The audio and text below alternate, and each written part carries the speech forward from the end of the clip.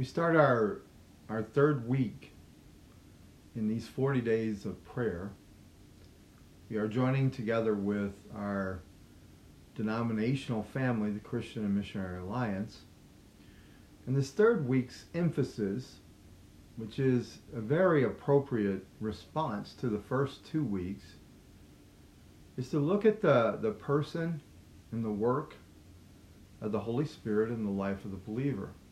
Because when you see the holiness of God, as we did the first week, or even the very character of God, it leads us to really see our own imperfections, our limitations, our areas of weakness, our sin. And so the response of repentance, like we looked at last week, is really the way forward in our lives. But even coming to the place of realization, which repentance is, that areas of my life are areas of sin, areas where what I'm doing doesn't work, or what I believe, or what I've said or done is wrong, is not enough to begin to live the life that you're called to live out the mission and assignment that the Lord has for your life. The only way possible that you can be all that the Father has destined you to be in Christ is by cooperating and yielding to the work of the Holy Spirit. I mean, the spiritual life is a supernatural life. It's not just trying your hardest. It's yielding yourself to the power of the Holy Spirit. So Jesus explained this to his apostles. The Apostle John records probably more about the Holy Spirit than any other apostle. Not even the Apostle Paul tells us as much about the person and some things about the work of the Holy Spirit than the Apostle John does. So this is John chapter 14. This is beginning at verse 15. And this is Jesus speaking. "If you love me, you will keep my commandments. And I will ask the Father, and he will give you another helper to be with you forever, even the Spirit of truth, whom the world cannot receive, because it neither sees him nor knows him. You know him, for he dwells with you and will be in you." So, one of the great things that has happened to you as a believer is that Christ has united his life to your life, and he's united your life to his life. You are now living in union with Christ. And it is in Christ, that union with Christ, from which every spiritual resource, every heavenly power that you need, blessing that you need, favor that you need, now comes to you through this union with Christ. Our union with Christ is a fountain of every blessing. And just because in Ephesians 1, Paul says we have been blessed with every spiritual blessing, just because the origin is spiritual doesn't mean that it doesn't have effectiveness and benefits for this physical realm that we live in. As a matter of fact, it's even better because it has a heavenly origin, because the things here on earth are not enough for us. But this union and this experience of the resources of heaven, the blessings, every spiritual blessing, is only experienced by the presence of the Holy Spirit in your life. You see, by Jesus saying he is sending the Holy Spirit in your life, he has inaugurated a communion with Christ himself, in which the Spirit who indwelt Christ now indwells every believer. You see, what Jesus is saying is the Spirit coming on your life is the equivalent of the indwelling of Jesus in your life. It's not. It is the equivalent of having Jesus with you, beside you, leading you, guiding you. As a matter of fact, this is the way in which our Lord Jesus Christ wanted us to experience his own incarnation, his own obedience, his own crucifixion, his resurrection, and now his exaltation. All of that is indwelling us so that we are united to him in the same way he's united to his Father. I know this is heady stuff, but being a believer in Jesus is a supernatural empowerment. It is not merely a nice morality or a good philosophy or an alternative theology. This that is promised by Jesus is that he himself is present. The incarnate Christ, the obedient Christ, the crucified Christ, the risen Christ, the exalted Christ is present with every believer at exactly the same time. You see, the Apostle John, in writing these chapters in his gospel, is doing so after Pentecost. And what he's understanding is that Pentecost signals an entire new level of ministry of the third person of the Trinity, the Holy Spirit. So here's the bond that the Lord Jesus has given to every believer. The very bond he has with his Father. He has now given to us by his Spirit, the very Spirit of the Lord Jesus Christ. This is an amazing development. See, let me just say it this way again. The Spirit who was present and active at Jesus' conception is the same Spirit that anointed Jesus at his baptism, who directed him and empowered him through his temptations, who gave him power to effect the miracles that Jesus did, who sustained him all the way to the cross, who vindicated him in the resurrection. This same Spirit, the Spirit of the anointed Christ, now indwells every disciple, every follower, every believer in Jesus. This is why Jesus said in the passage of John 16, where he's talking about the Holy Spirit again, he said, "It is good for you that I am going away." In some ways, I think this is why Satan loves to cloud our understanding of the Holy Spirit. It's because Jesus is basically saying, as good as it was for the disciples to have Jesus present in his, in his human body, Jesus is saying every believer has an even greater sense of his presence than the disciples did, and we have it all at the same time. It is better for you, he says, that I go. So it's important to understand what he has sent and what he has done in the person of the Holy Spirit. The Holy Spirit is a person, not a thing, not an it. One definition that I like is he's the personal divine resident in every Christian's heart. As a person, you will experience him loving you. When you sense the love of God, that's the Spirit of Christ in you loving you. And it's tangible because, you can feel it, is what I'm saying, because he is a person. Just as I can feel the love of my children, the love of my friends, or the love of my wife, the Holy Spirit as a person, if you will, in many ways, stop, listen, and believe, and linger in his presence, you will feel him loving on you. But you can also feel him grieved. You can grieve the Holy Spirit. I have often recognized that he argues with me. And he argues with me in a way that I can understand. And the problem, though, here, or I would say the dynamic here, is that the Holy Spirit is God. He's not just, he's not just, again, some lower level kind of thing. He is equal in every way with Father and Son.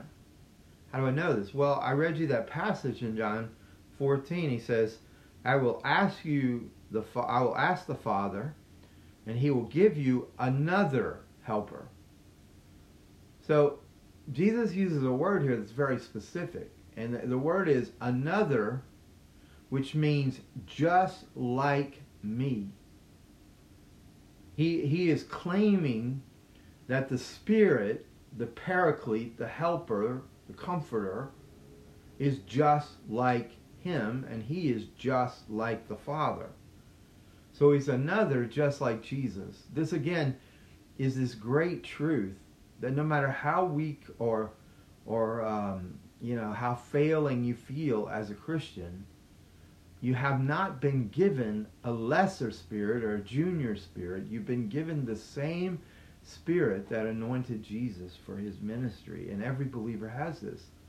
The issue isn't, whether you failed or you have limitations. It's whether or not you have yielded to the same mighty Holy Spirit. You may be the weakest of sinners, but you have the mightiest of spirits united to you. But here's the thing.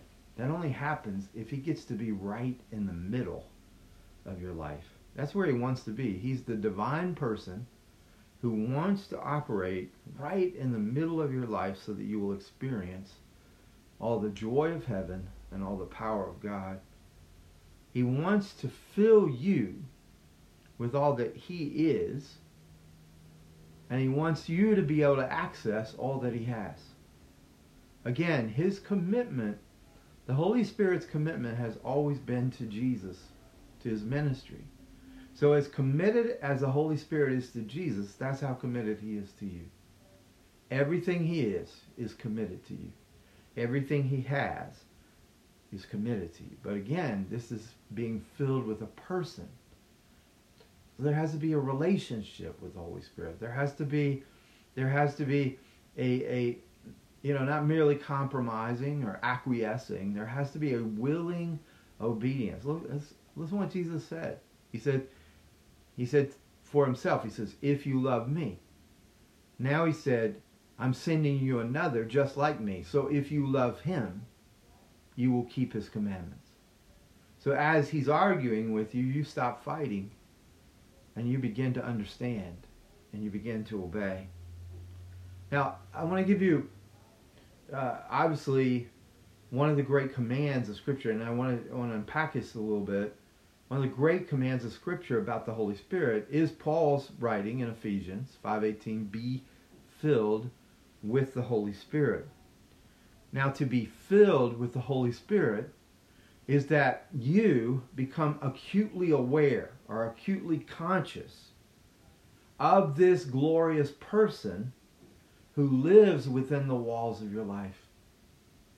Again, if you live in a sense of loneliness, if you live in a sense of always being alone, you are not being filled.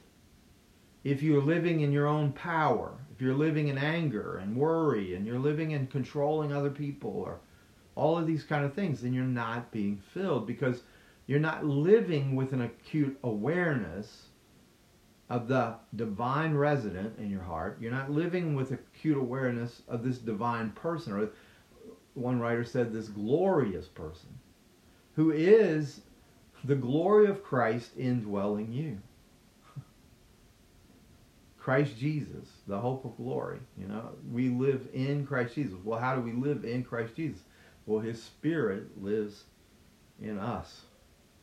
And so, there's a couple more things I'd like you to understand. The Spirit is not just, in some ways, as we receive the Holy Spirit as New Testament believers, you have to understand that what we're really receiving is the Spirit of the Lord Jesus Christ. Sometimes, to just use the generic title Holy Spirit and not seeing a difference between who he is and how he functions in the New Testament versus the Old Testament there's a radical difference that has taken place, and the experience of believers from the New Testament versus the Old Testament is incredibly greater measure and a wonderfully greater fullness of what we can experience as New Testament believers. Because you see, in the Old Testament, believers could not have Jesus in the sense you have Jesus. He had not yet been incarnate. He had not yet been glorified. So you and I have the very Spirit who anointed, who incarnated, who anointed, who vindicated, and who, exalted our Lord Jesus Christ. So we have the Spirit of Christ. I mean, it kind of blows my mind that there has been, in this sense, this tremendous development in the New Testament, and this development in the access you have to all the resources of God, but also the access to the very character of God. Like, I give you an example that I use quite often, is that often I've heard believers pray for patience. And what they say, oh Lord, give me patience. And then their whole world falls apart, and they're like, why did you answer it that way? Well, because what they're asking is that God would supplement their existing patience with more willpower. And to be filled with the Holy Spirit isn't God supplementing your existing goodness and kind of upgrading your goodness. No, it is God saying, apart from me, you can do nothing. So to really be filled with the Holy Spirit is to recognize our inability to do anything. And then beginning to realize, but in Christ, I have all Christ's patience. So you begin to receive His patience, and you begin to operate in His patience because you love Him, not because you're patient. And then as you see the Spirit's patience revealed as fruit in your life, you don't say, man, am I a patient person. No, you say, thank you, Holy Spirit. I glorify my Lord Jesus Christ. The divine resident in my heart has manifested the very character of Jesus' patience in me. And when people say, oh, you're such a patient person, you don't go, oh, no, I'm not. You don't do that. You just give thanks to God for the fruit, because you know you're not patient. You know you're not kind. You know you're not selfless. And it's only as you recognize this and you say, I can do nothing apart from Christ, just like Jesus said. And you're not asking for an upgrade of your goodness, but you're asking for a takeover of Jesus' character. That way Jesus is always glorified, even as the fruit of the Spirit begins to manifest in your life. So, one last thing, and about, before I look at the effects of the Holy Spirit, but about the person and work of the Holy Spirit. Some of you know this, but let me just say it again. The Lord Jesus Christ operated in His humanity. And what He did is He relied on the Holy Spirit. The Lord Jesus was a Spirit-equipped, Spirit-baptized, Spirit-filled human. Now, He's also fully God, but in His earthly ministry, to be our Savior, He had to operate as a Spirit-filled human. He did not do His miracles in His divinity. He operated in His Spirit-filled humanity. So, He said it this way, I do nothing of my own initiative. I only do what I see the Father doing. So Jesus was so in tune with the Spirit, and the Spirit so in tune with the Father, that Jesus stepped into where the Father was opening blind eyes, where the Father was healing the sick, where the Father was making the lame to walk. Even when it came to getting rid of demonized people, Jesus stepped into that situation and used his authority as a spirit-filled human, spirit-equipped. Why did he do that? Because he said, these things that I do, you shall do, and greater things than these, because I go to the Father. I mean, there's other reasons. He needed to be the second Adam. He needed to be our substitute. He needed to be our representative. And he had to do that in his humanity. Because he had to undo what Adam had done. But when it came to his miracles, he was telling us that if we are spirit-filled and we are spirit-equipped, then now, by operating in that authority, by operating, submitting to the Spirit of Christ within us, then we can see all the things that Christ himself did. That's a pretty amazing promise. In most of my life, I have, particularly when I was a teenager, I guess, and I was already feeling called to the ministry, it was almost like that. Those verses haunted me, because I was like, how can this ever be? The things you did, Jesus, I will do. But there was a part of me that says, I may not understand this, but I'm going to believe it. I'm going to believe it. And I'm going to walk where the Spirit leads me to walk.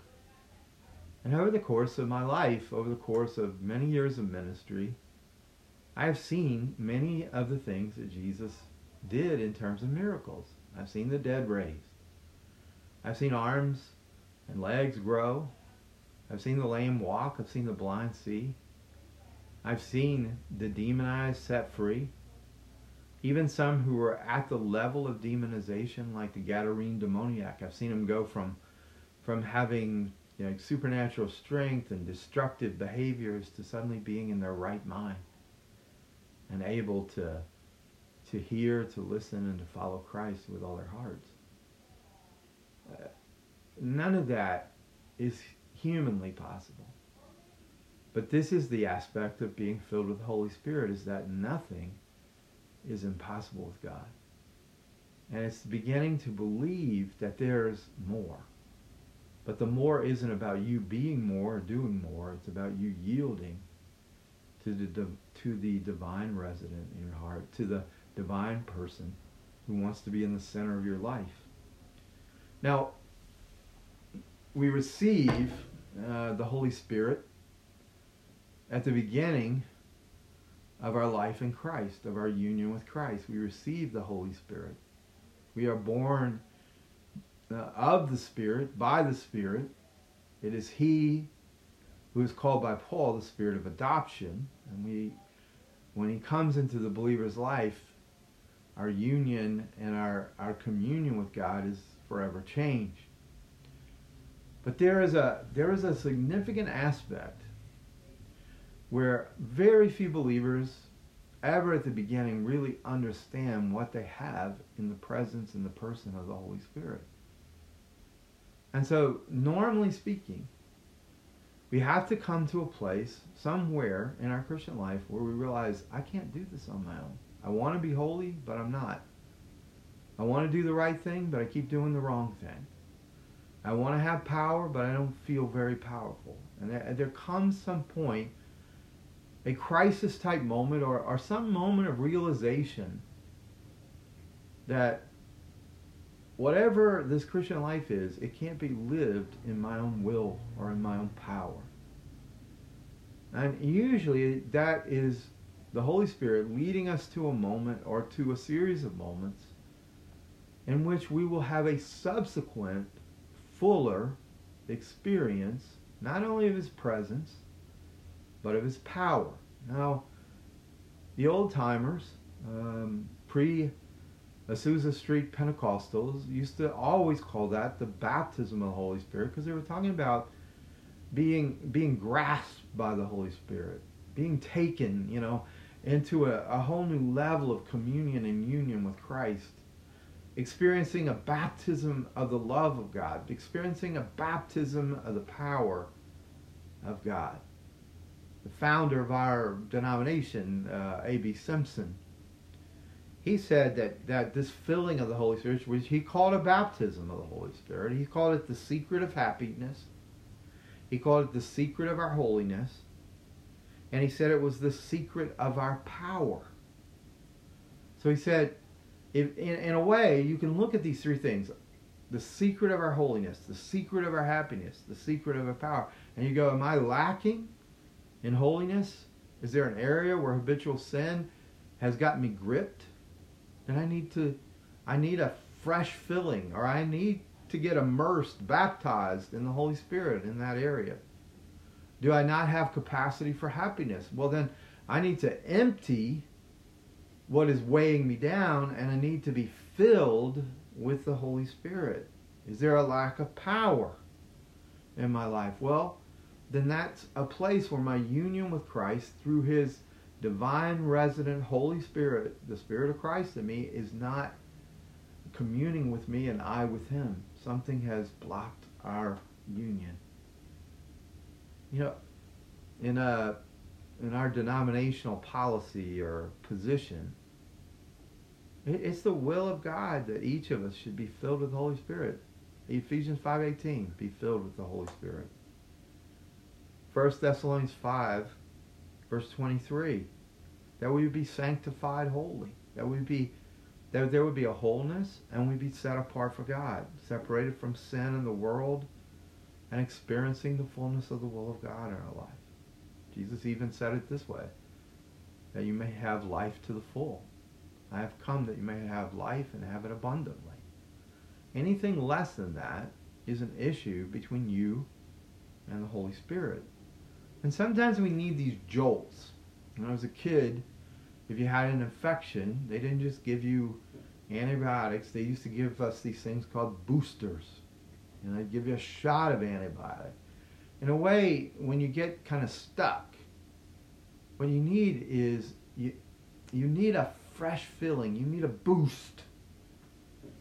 Sometimes we're so hard-headed, and sometimes we're so stubborn that we need something that's so drastic that it turns us all around. One of the great leaders of revival, one of the great leaders of the Great Awakening was John Wesley.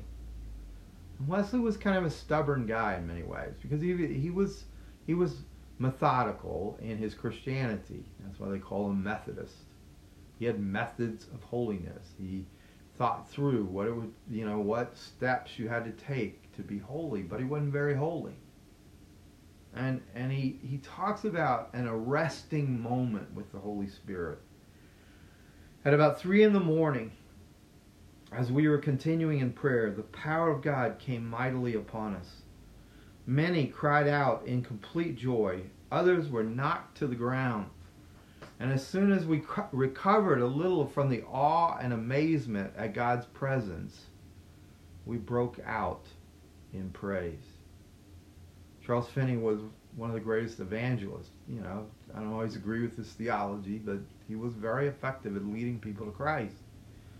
Listen to what he said. The Holy Spirit descended upon me in a manner that seemed to go through me, body and soul.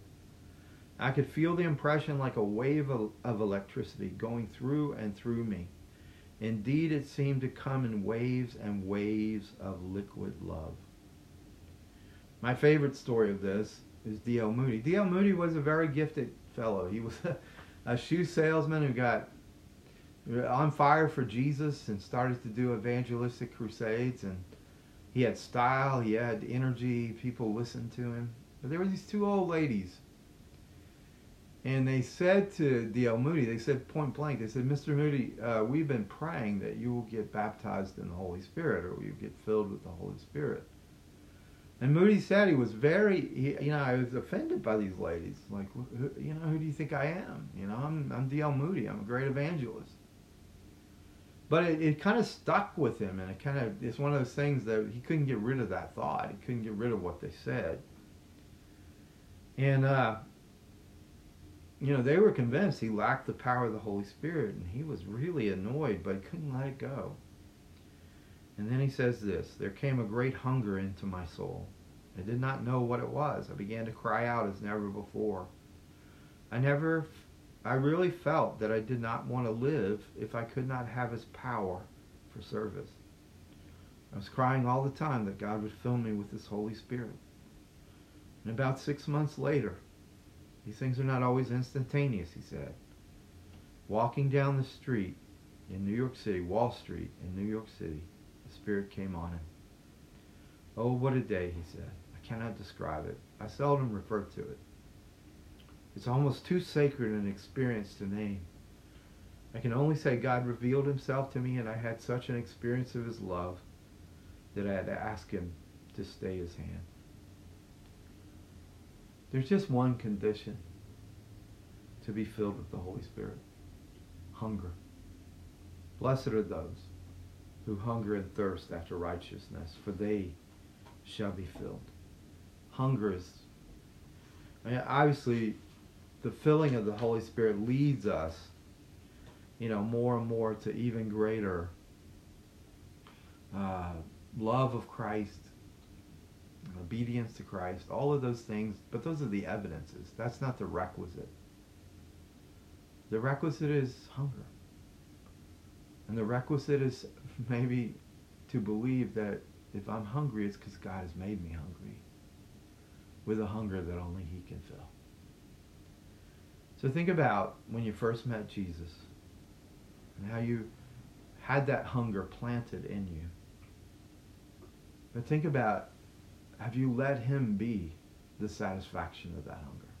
His love, His power. Your happiness being in Him, not in you or this world. Have you had a moment where you're clearly filled with the Holy Spirit? If not, then express your hunger today.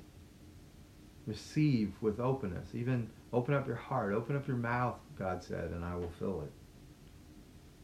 And then you can just use this scripture that John spoke. Come, Holy Spirit.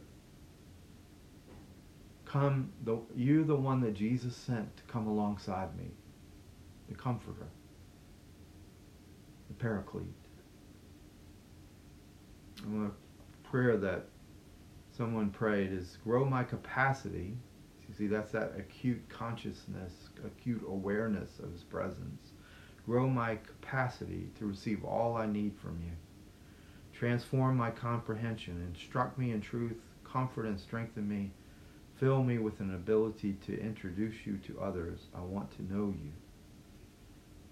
I hunger to be transformed by you. Come. You receive that today. In Jesus' name. Amen.